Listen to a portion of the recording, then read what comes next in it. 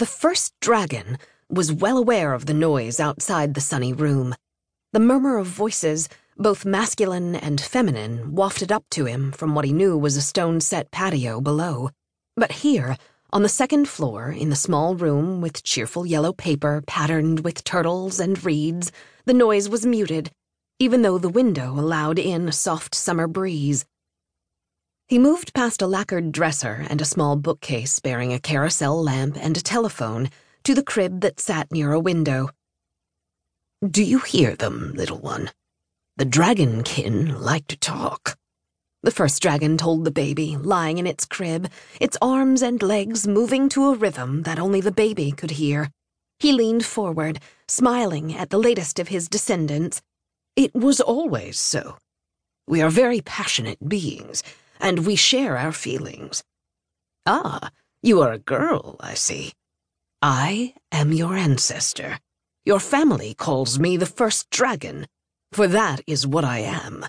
All dragons who ever were, and all who ever will be, are descended from me. You are part of a great heritage, child, one that most mortal beings know nothing about." The baby blinked at him. He considered her for a moment. He had a policy of telling new dragons just what traits he saw in them during his welcome visit.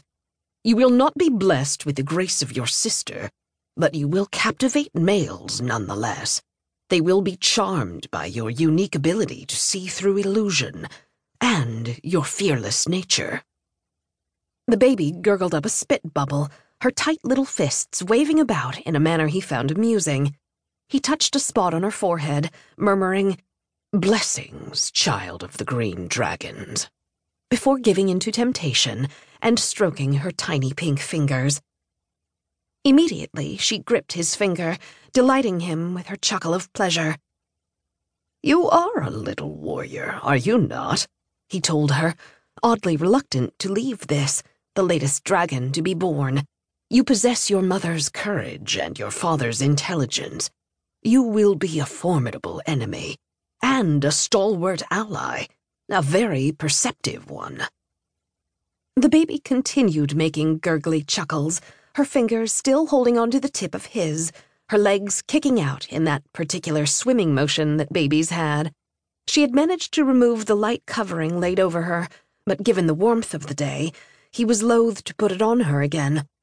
He grimaced when she pulled his finger over to her mouth and began gumming it, the wet saliva bubbles clinging to his skin.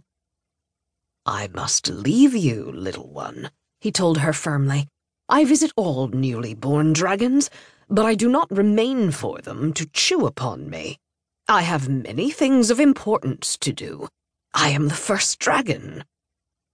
The baby continued to mash his finger between her tiny, slobbery gums, unimpressed with his statement.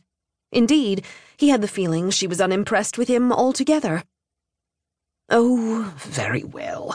But only for another minute, as you are so determined," he said, resigning himself to having a wet finger.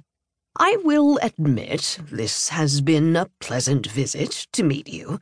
Of late I find myself—" He paused, frowning at the odd sensation that had gripped him the last few years. "Lonely is too strong of a word. Lonely implies a need, and I have no needs. Perhaps it is a desire for contact that I'm experiencing. I wish to have more contact with someone. Someone who would talk to me. Someone who would care about me. Someone who—" An explosive sound came from the depths of the baby's diaper.